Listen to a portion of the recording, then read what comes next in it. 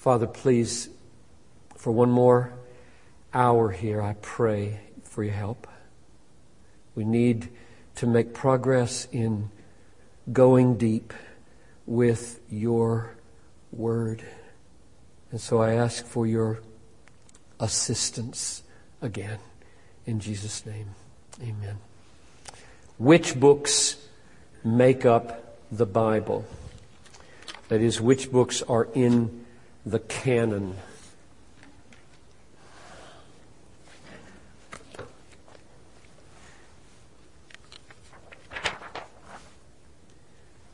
There are other books in the time of the Bible that are in the Catholic canon, for example, namely the Apocrypha, which include books like these: Esdras, 1st and 2nd, Tobit, Judith, and so on.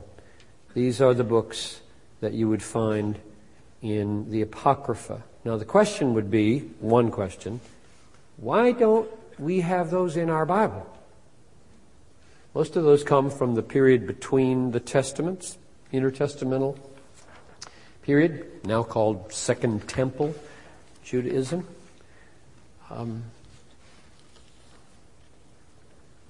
The belief concerning those books among the Jews was this.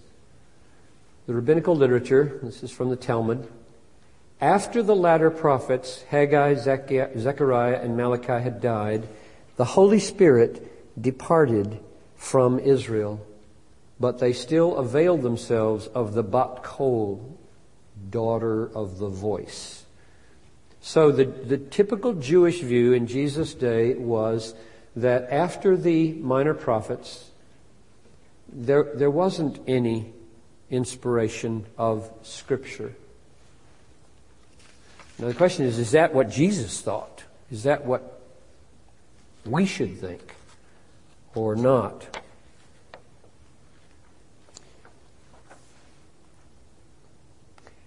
Here's the Jewish canon that I'm going to argue for, because that's what's in our Bible, and I think we can know why.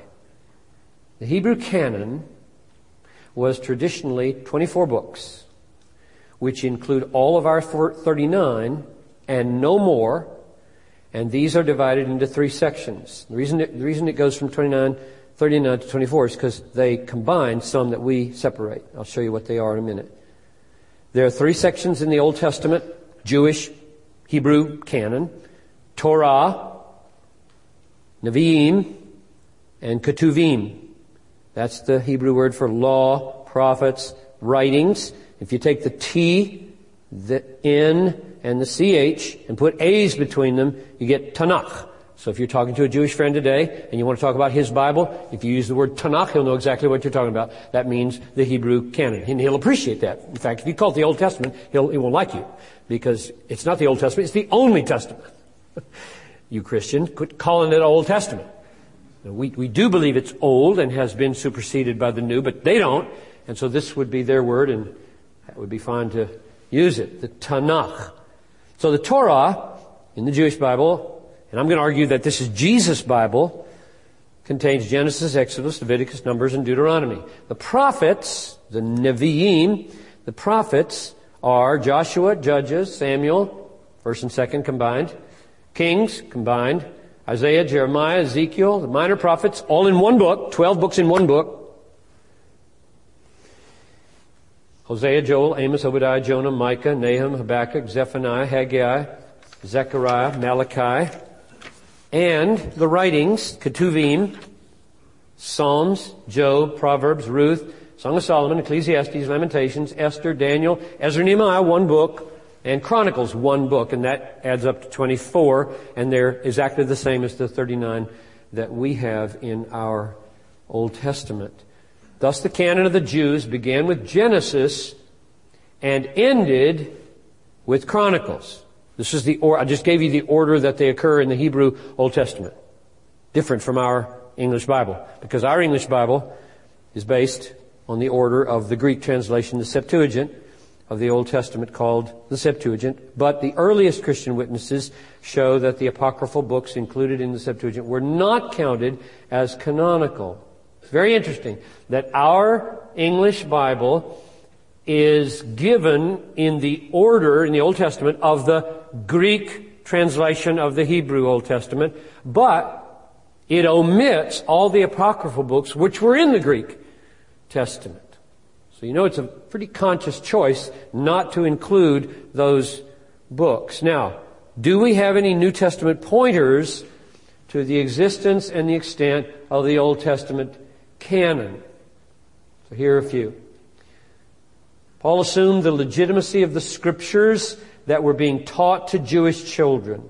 So he says in 2 Timothy 3, "But as for you, continue in what you have learned and firmly believe, knowing from whom you learned it, and how from childhood you have been acquainted with the sacred writings which are able to instruct you for salvation through faith in Christ Jesus." So Eunice and Lois, these Jewish women, were teaching Timothy, and Paul affirmed that he should believe those books. There's no record of any dispute between Jesus and the Jewish leaders of his day over what the extent of the Scriptures was. He seemed to assume that their Bible was his Bible, and he made remarkable claims about its authority, which we'll see later. The Scriptures cannot be broken, he said to them. The Scriptures that they agreed on. The three-part Jewish division of the Old Testament is assumed by Jesus.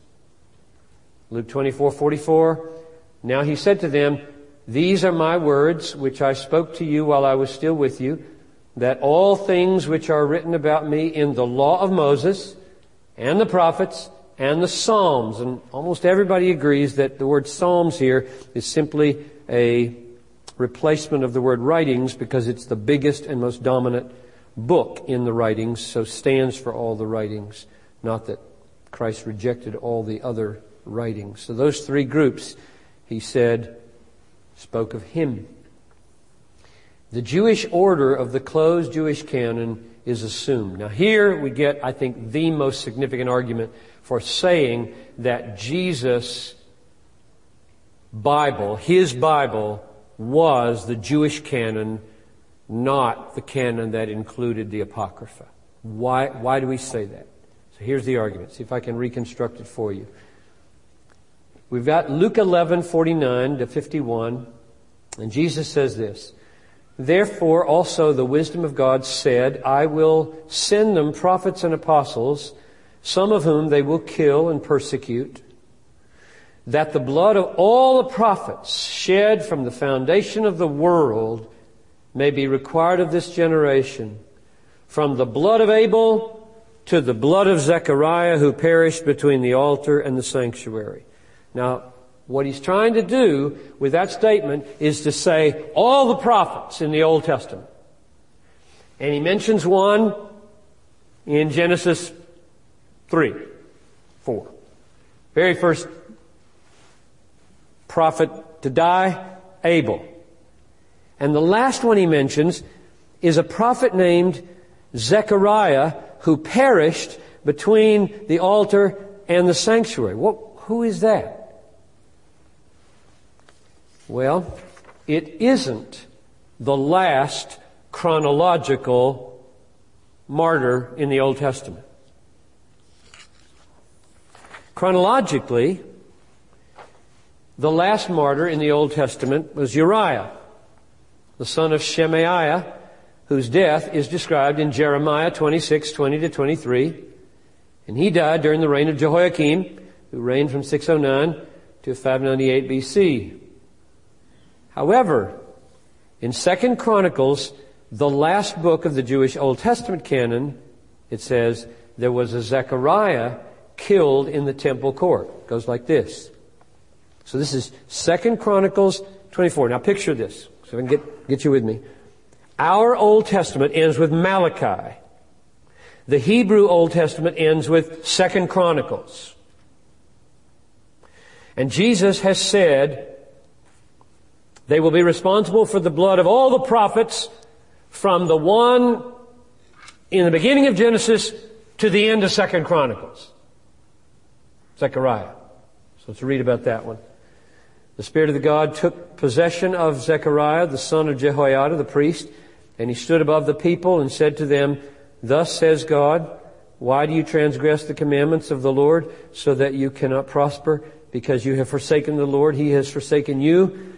But they conspired against him, and by command of the king they stoned him with stones. So Zechariah, son of Jehoiada, 2 Chronicles 24, is stoned to death with stones in the court of the house of the Lord. And Jesus refers to him, Abel to Zechariah, when there's a Uriah later who's stoned.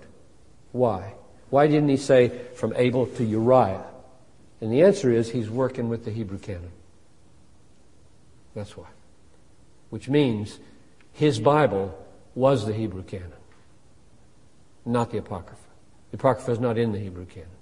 It's those 24 books that are in the Hebrew canon, and therefore I'm arguing that when Jesus held his Bible or studied his Bible, he was studying the Hebrew canon, which is going to be very important because I'm going to argue that he said spectacular things about this book. Absolutely breathtaking things about it, which would not apply, at least we have no reason to believe it would apply, to the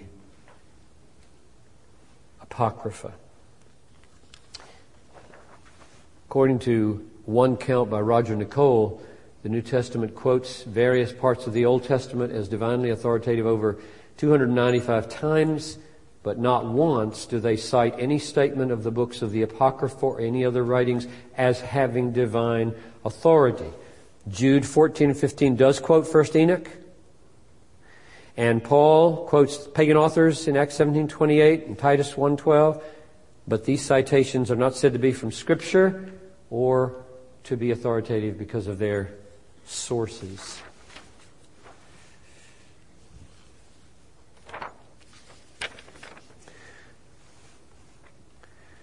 Now, New Testament.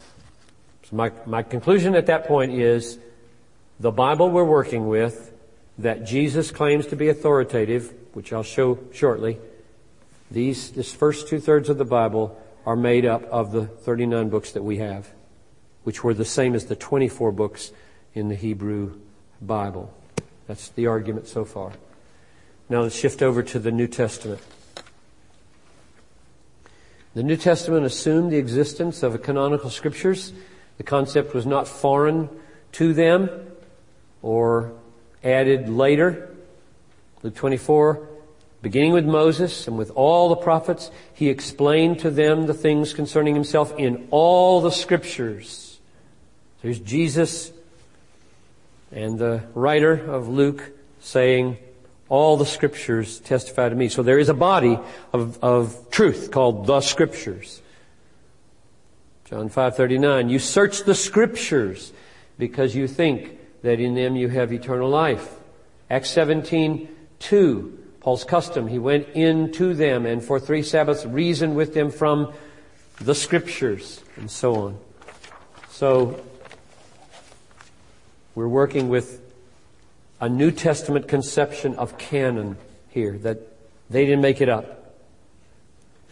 Let's jump down to the main point. The point here is that for the church to begin to govern its life and doctrine by more than this authoritative canon of scriptures, something similar in authority and limitation would be necessary, it seems, namely a supplementary canon. Now, get yourself into the mind and head of those who had lived all their lives with this canon of Old Testament, and suddenly the Messiah comes into the world and begins to teach, forms a church, commissions apostles, founds a movement.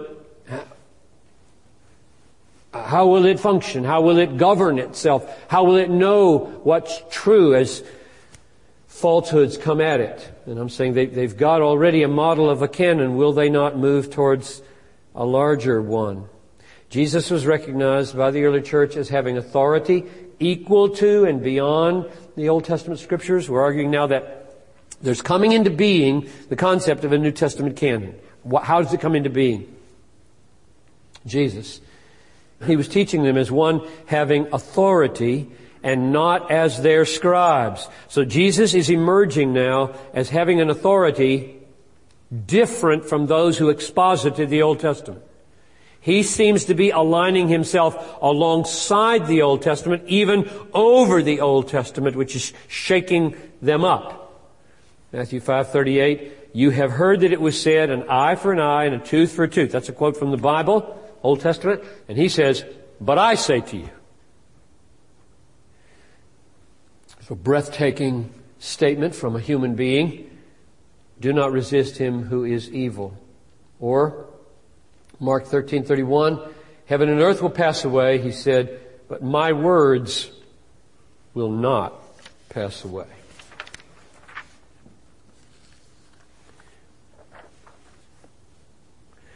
Jesus said, I'm the way, the truth, and the life.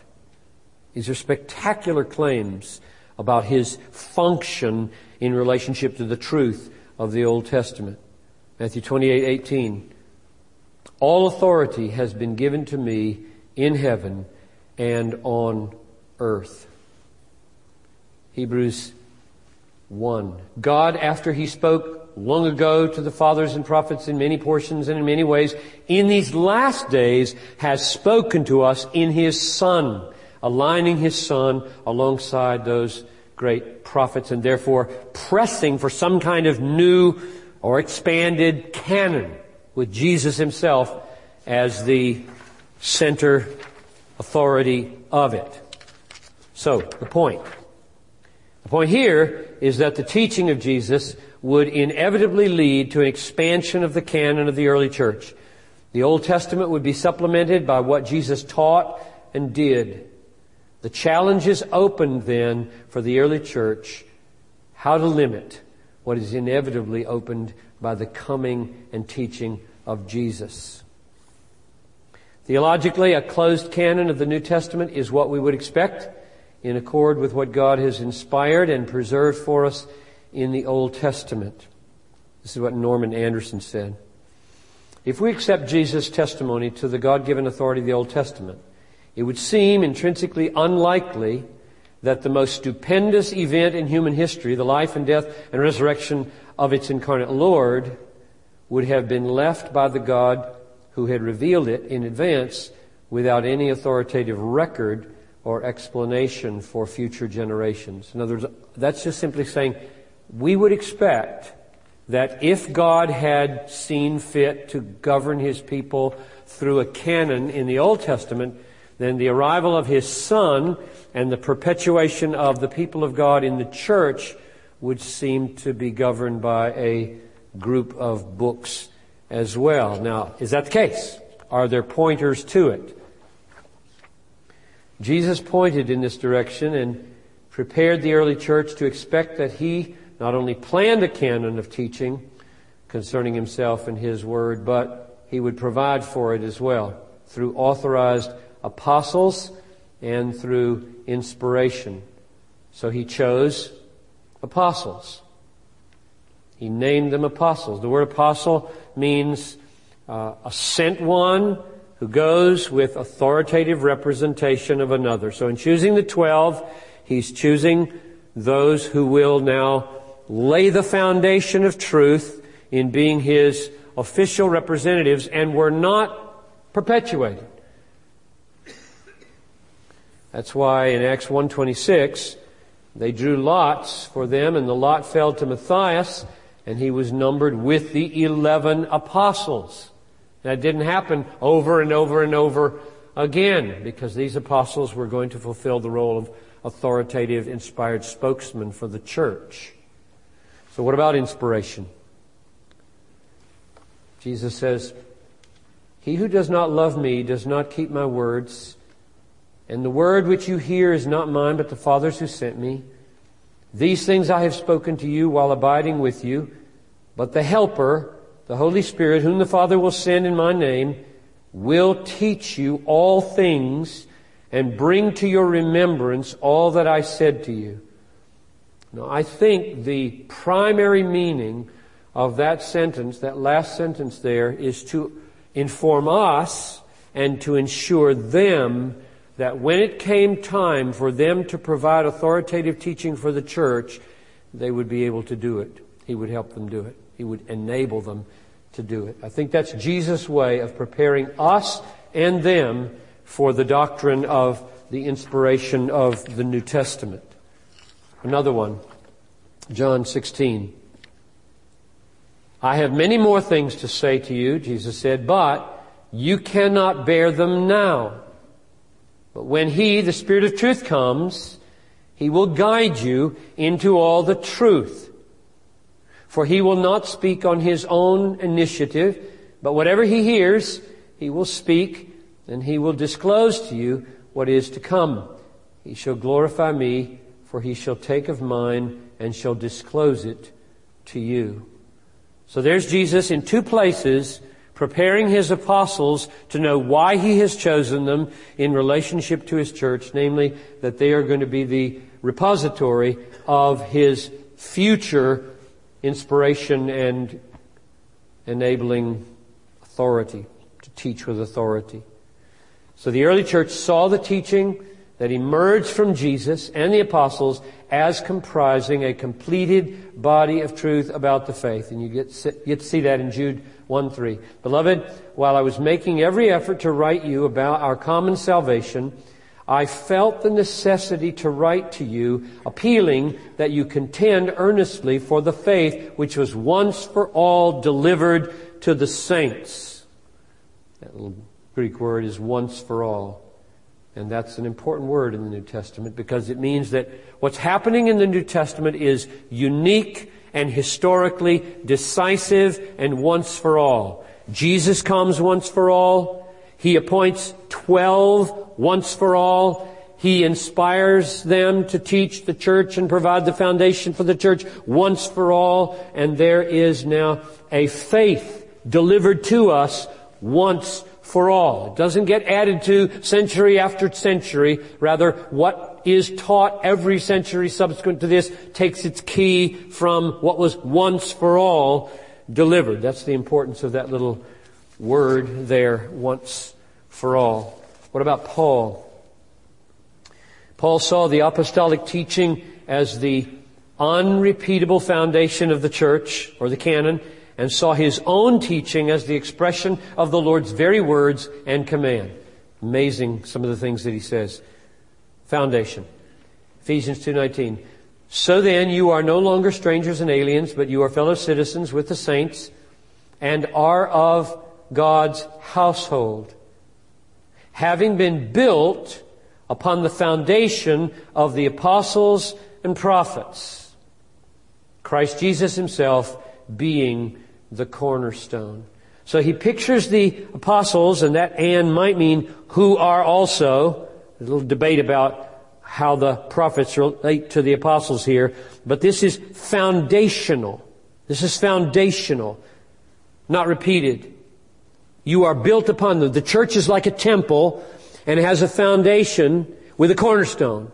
And in this text, the foundation of the church is the apostles / prophets. Cornerstone being Christ Himself. So the way to think about who are the apostles that govern the church today? Answer, right there. They're dead. And they have written their word to us here, and we govern ourselves by submitting to this. And any elder or pastor's role in the church is to make this plain, structure everything according to this, build his life around this, teach this, rather than add to this. That's what foundation implies here in Ephesians 2:20. What about inspiration among the apostles and Paul's own understanding? 2 Corinthians 13:3, he says to the church, you are seeking for proof that the Christ who speaks in me, you are seeking for truth of the Christ who speaks in me and who is not weak toward you, but mighty in you. So he believes that Christ is speaking in him, and it was controversial in his own day. You know how often he was being criticized, saying, "You're not a real apostle. The real apostles are from Jerusalem." And he had to defend himself again and again as an apostle, as one that Christ had appeared to. That was the qualification of an apostle. He had appeared to them and commissioned him. And so he had to make a special appearance to Paul on the Damascus Road. And Paul has said, I'm like one who was born out of time. I wasn't one of the 12. But he was the decisive spokesman for the Gentiles, and there wasn't any after him. Or 1 Corinthians 14:37, if anyone thinks he is a prophet or spiritual, let him recognize that the things which I write to you are the Lord's commandment. So he's making his writings the test of all spiritual claims in the church. Amazing. That's either, like C.S. Lewis argued, liar, lunatic, Lord. Heard that argument before? Jesus is either a liar, or he's a lunatic, or he's true. Same thing is true of Paul. I mean, this statement is off the charts. Either he's a liar, or he's a lunatic, megalomaniac, or he's an inspired apostle. Because to talk like that is amazing. He says in 1 Corinthians 2:12, now we have received not the spirit of the world, but the Spirit of who is from God, that we might understand the things freely given to us by God, and we impart this in words not taught by human wisdom, but taught by the Spirit, interpreting spiritual truths to those who are spiritual. That's important. Because we're here. I don't think we're here. This is not us. This is Paul and the other band of apostles, authoritative spokesman with him, and we're here. And he's interpreting spiritual things to those who have the Spirit, and God is giving to him words taught by the Spirit, not by human wisdom, to do that. So Paul, I'm arguing, is making very strong claims about his own authority, which is where the New Testament canon is going to come from. Peter saw Paul's writings as part of an enlarging canon of Scripture alongside the Old Testament Scriptures. This is very important. 2 Peter 3:16.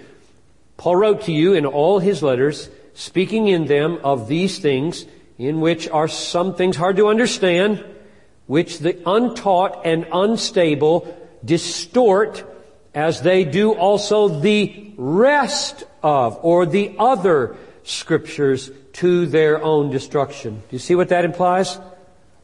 Peter, the apostle, is saying of this apostle Paul that his writings are Scripture. That's really big. People are distorting Paul's letters because they're hard to understand, like they do the rest of the Scriptures, to their own destruction. So, with this built-in trajectory toward a new canon that would give authorized record of the life and teachings of Jesus and the foundational teachings of his authoritative spokesman, what remained for the early church to do was to discern which writings were the fulfillment of Jesus' promise to the apostles. The rise of heretical teachings and the use of distorted books, Marcion, for example, around 140, spurred the process of canonization. How did the church do that? Before I say any more, something just came to my mind, which when I heard it years and years ago from Dr. Guppelt, my professor in Germany, it was very, very significant. I'll just throw it out to you. See, you can store it away and use it when it comes in handy. What you're going to see in a moment is that the closing and the final recognition of the New Testament canon, the 27 books that we have as a rule and authority and inspired and authoritative and inspired, was recognized in the First Council in the 4th century. 3 something, I'll see it in a minute. So what's happening in the first 3 centuries with the authoritative books? And the answer is that they are exercising their authority as they prove themselves to be apostolic, and the church is being governed by them, and the church is gradually recognizing which are and which aren't, and there are competing books. And Dr. Goppold observed that the theology, in many respects, of the early church becomes purer after the formal recognition of the canon than it was before. For this very reason, namely that the books and the authoritative canon was fully recognized and finished, so that everybody was keying off the same group of documents instead of random choices. The reason that's significant is because there are a lot of people today that are urging us to go back to the pristine first 2 or 3 centuries, with the assumption the closer you are to Jesus in the books you read, the more accurate will be the theology. And Professor Goppold's saying, no way.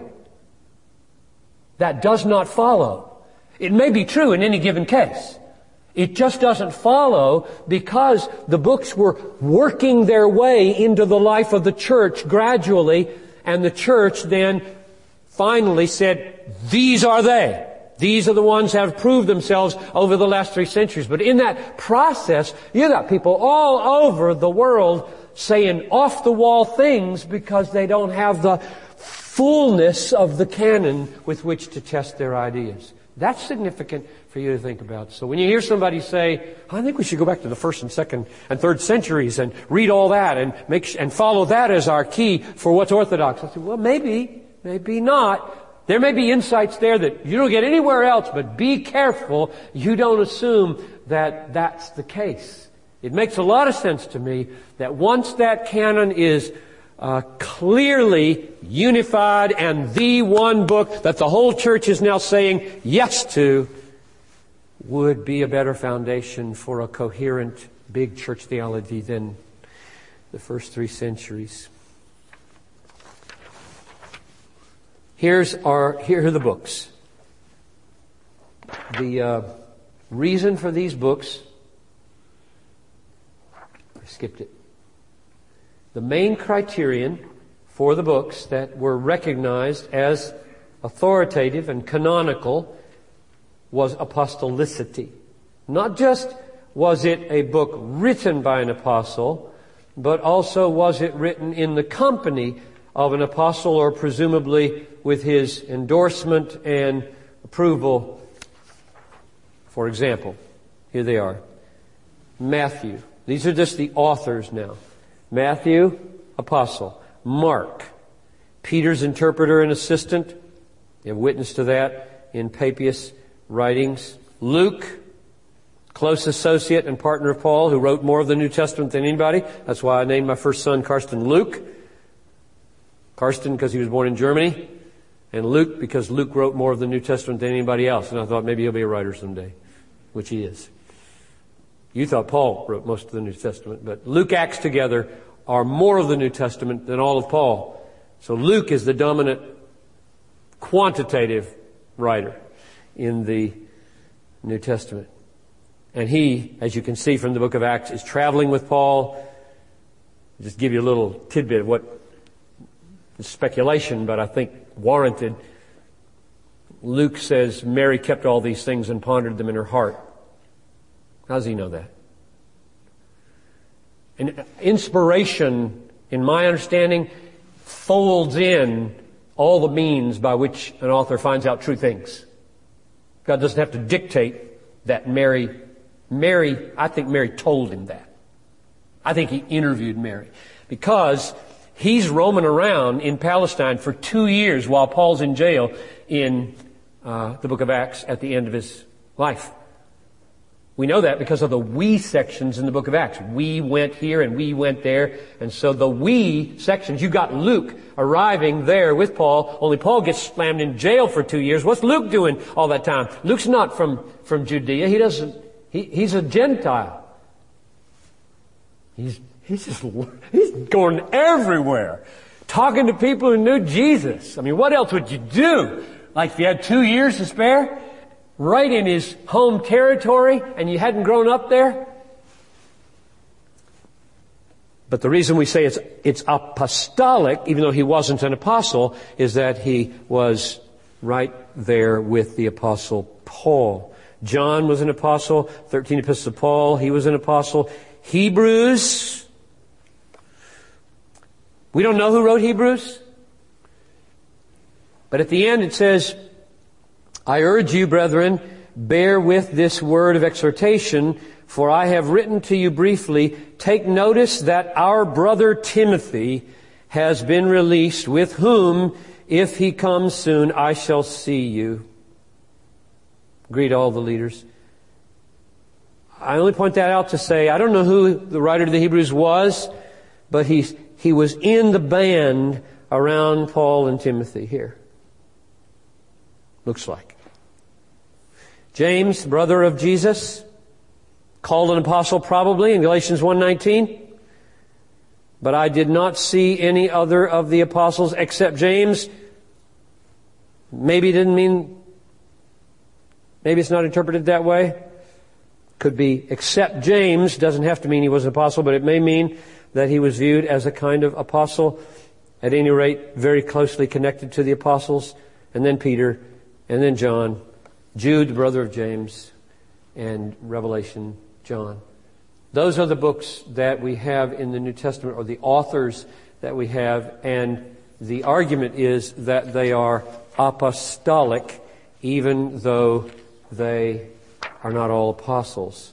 The most controversial books that took the longest to confirm themselves for the whole church were Hebrews, James, 2 Peter, 2nd, 3rd John, and Jude. There was no controversy about the others.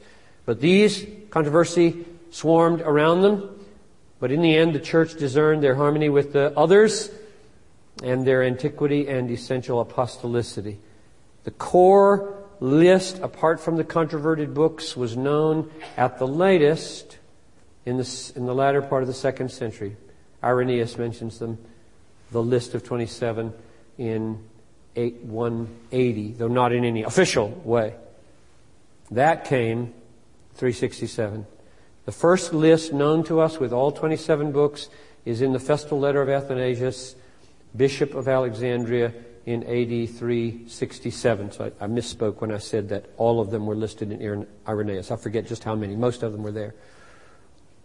And here, the list was affirmed by the Synod of Hippo, then again in 393. Now the question, when you look how late that date is did the church finally create this canon, or what?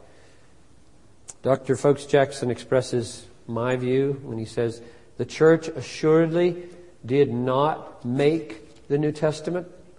The two grew up together. I'm going to distance myself, therefore, from the Roman Catholic understanding of authority here, the authority of the church, and go with F.F. Bruce and other Protestants. F.F. Bruce puts it like this: what is particularly important to notice is that the New Testament canon was not demarcated by the arbitrary decree of any church council. When at last a church council, the Synod of Hippo in AD 393, listed the 27 books of the New Testament, it did not confer upon them any authority which they did not already possess, but simply recorded their previously established canonicity. Let me just try to say this gently. One of the things that separates Protestants and Roman Catholics is the way you think about authority of the Bible in relationship to the church. Protestants like to say that the Bible created the church, and Catholics tend to say the church created or confirmed the Bible. In other words, the Bible has its authority because the church councils gave it their authority, and thus align church authority, Pope especially, the office that he holds, and Bible are together in the Roman Catholic Church, and Protestants order it like this: Bible and church. And that's where I am, and I think that's what happened, that the Bible pressed itself upon the church, and the church didn't create a canon, it recognized a canon. So what is the canon? 5 books of narrative: Matthew, Mark, Luke, John, Acts. Letters, 21 of them. And then a book of visions, the Revelation. And that's what makes up our Bible. So that's how the Bible came to be, and why I believe what we have as the Bible is what we should have as the Bible. No books are missing that should be in it, and no books are in it that shouldn't be there. I have a list here of books on the canon, which I don't expect you to write down now, but if you want to look at them later, you can. Metzger, Bruce, Harris, Warfield, Geisler. There are many books, and it's amazing what you can do on the internet these days. You just need to be discerning what you find and do with it. But amazing information is there. Step 3.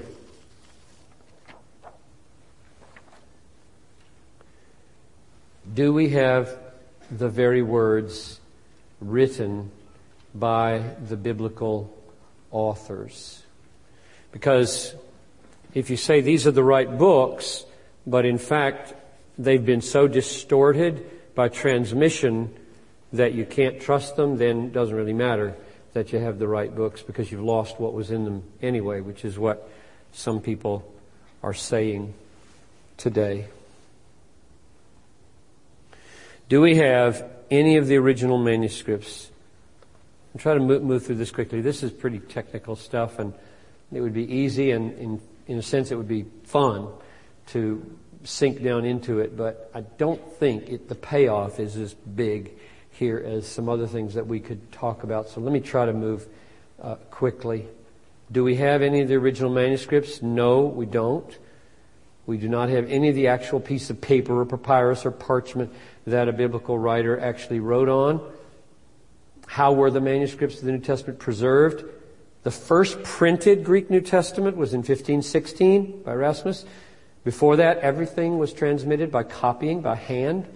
And we owe our Bible to the meticulous love and care given by countless monks and scholars for the first 1,500 years of the church era. How many manuscripts are there? When I prepared this several years ago, well, actually I quoted from 1967 statistics, because that's the book I studied textual criticism in. But I just saw online today at Justin Taylor's blog, reading an article by Dan Wallace, that he said today 5,700 manuscript fragments of the New Testament in the original Greek. 1967, the statistics were these minuscule texts, lectionary portions, papyri, but you don't need to know that. How does this amount of evidence compare with other ancient writings of the same era? We have no original manuscripts of any other writers from this period of history. It's phenomenal that the New Testament so outshines all others just in terms of quantity. I could give you examples here. Caesar's Gallic Wars, 10 manuscripts available. Parts of the Roman history, Livy, 20 manuscripts. The Histories and Annals of Tacitus, 2 manuscripts. History of Thucydides, 8 manuscripts, compared to 5,000 fragments of manuscripts for the New Testament. It's simply astonishing. It creates problems, but it creates amazing potential as well. Does this small number of manuscripts cause secular scholars to despair that we can know what these writers wrote, the ones I just listed? F.F. Bruce says no classical scholar would listen to an argument that the authenticity of Herodotus or Thucydides is in doubt because the earliest manuscripts of their works, which are of any use to us, are over 1,300 years later than the originals, whereas New Testament go back to the 2nd century, some of them. So are you saying that the New Testament is unique in having so many manuscripts? Yes. No other ancient book comes close to this kind of wealth of diverse preservation. What are some of these oldest manuscripts? The oldest is a papyrus. Comes from about AD 130. Just confirmed that again today. Some date it is into the 1st century and some later, like this. And contains John 18:31 to 33 and 37 following. Just a little fragment, and you see it on both sides. The only full early manuscript of the New Testament comes from AD 350, called the Codex Sinaiticus, because it was discovered in the monastery on Mount Sinai. So are the manuscripts the only source of our knowledge of the original wording of the New Testament writings? No. In addition to manuscripts, there are quotations from the New Testament in very early writers outside the New Testament. For example, in the Didache and the Epistle of Barnabas and Clement's letter to the Corinthians were produced around AD 100 and quote extensively from the New Testament, so you can compare what they quoted and what's actually there in the Greek manuscripts. The letters of Polycarp and Ignatius, Bishop of Antioch, around AD 120, contain many quotes from the Gospels and the letters of Paul. Do all these manuscripts create problems or solutions for getting back to the original writings? The huge number of manuscripts of the New Testament results in two things. One, there are many variations in wording among them because they were all copied by hand and subject to human error. There are so many manuscripts that these errors tend to be self-correcting by the many manuscript witnesses we have to compare. Here's what F.F. Bruce says. Fortunately, if the great number of manuscripts increases the number of scribal errors, it increases proportionally the means of correcting such errors so that the margin of doubt left in the process of recovering the exact original wording is not so large as might be feared. It is, in truth, remarkably small. Is there a branch of biblical studies that focuses on this problem of getting back to the wording of the original writings?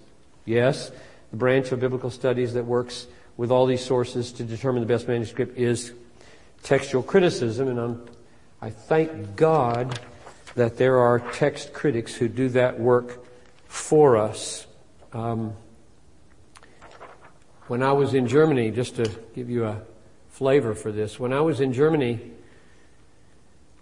1971 to 1974, doing my dissertation on Love Your Enemies, Jesus' love command in the early Christian ethical teaching and in the synoptics, I was so nervous. I was just, could I do this? I felt like I'd gotten into this program under false pretenses because they didn't look at any of my papers or any of my grades. They just said, come, because Dr. Ladd recommended me. And I thought, this is crazy. They should test me and see if I can do this. And so here I am. I don't speak German well enough. I've been there about 9 months, been studying like crazy. And Dr. Goppelt assigns me a topic, and I say, looks great, I'll do it. And he says, you'll present to the seminar on, and gave me the date, about 2 months out. So that means a group of 6 people, all speaking German, sitting in his living room with glasses of wine sitting in front of them. It's because we're in Germany, right? And he said, you can write in English, not a problem. You can present in English, but the discussion will be in German.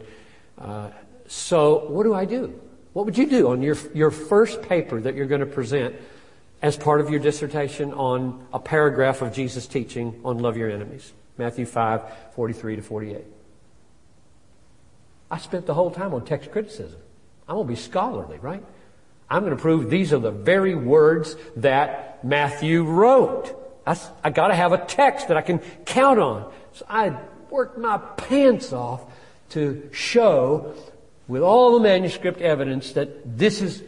So I got there and I presented my paper. I read it. It was really complicated. And none of them were native English speakers, and so I'm sure it taxed them to the limit. And when I was done, Professor Goppelt, over there, And he said, Herr Pieper, that's what he called me, Herr Pieper. Herr Pieper,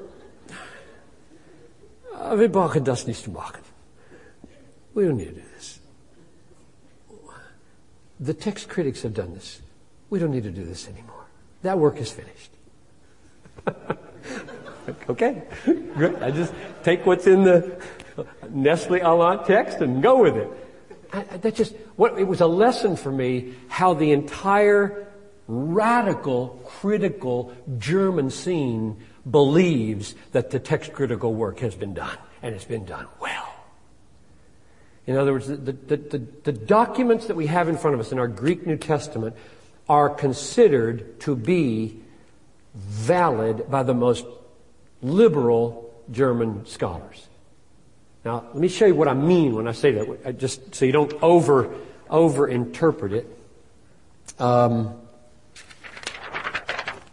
see. Something out of order here, I think. Here we go. F.J.A. Hort, the proportion of words virtually accepted on all hands as raised above doubt is great. Let me get the picture for you here, because I might have lost some of you.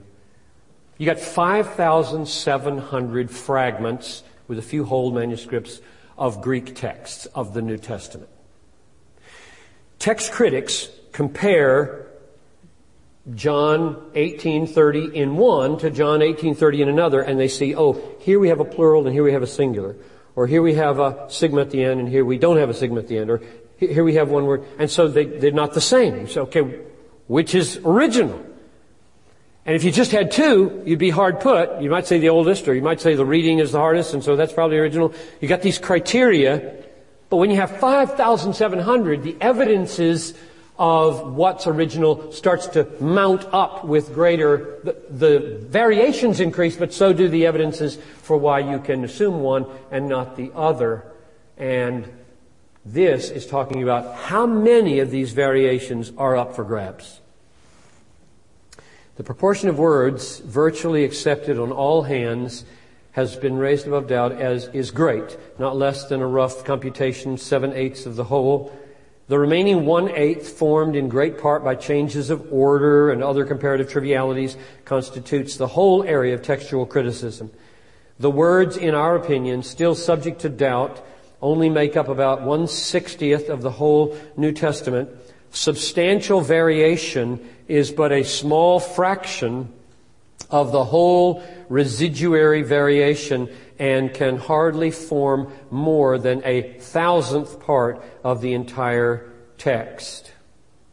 F.F. Bruce puts it this way: the variant readings about which any doubt remains among textual critics of the New Testament affects no material question of historic fact or of Christian faith and practice. In other words, the remaining uncertainties of any significant uncertainty don't affect the substance of what the New Testament is teaching. Now, that's being challenged today by Bart Ehrman and others, but I think most scholars would still say that is in fact the case. Does it matter? Why do we say, some people bring this up, and so let me just address it briefly. Does the doctrine of inerrancy in the original manuscripts matter? Our affirmation of faith says we believe that the Bible is the Word of God, fully inspired and without error in the original manuscripts, which we don't have. So people scoff at that. They say, you don't even have it. What good is it to affirm the infallibility of it? I think it matters. And this is my effort to say why. Yes, it matters because it affirms the reality of objective historical inspiration. There is an objective measuring rod for us to return to the degree that we come close to the wording of the original, we come close to the very words of God. We are there for all practical purposes. So I think it does matter to say that the Bible is inspired and inerrant in the original manuscripts. Let me pray and I'll let you go. We'll be here at 9 in the morning. We'll have 3 hours together. We'll take a break in the middle and we'll see how far we can get. Father in heaven, thank you so much for your help tonight and for your word.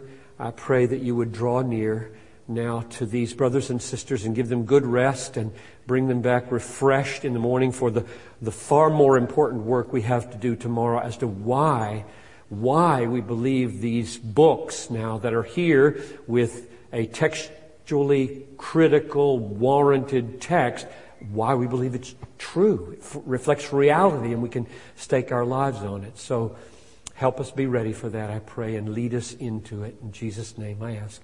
Amen. Thank you. Good night.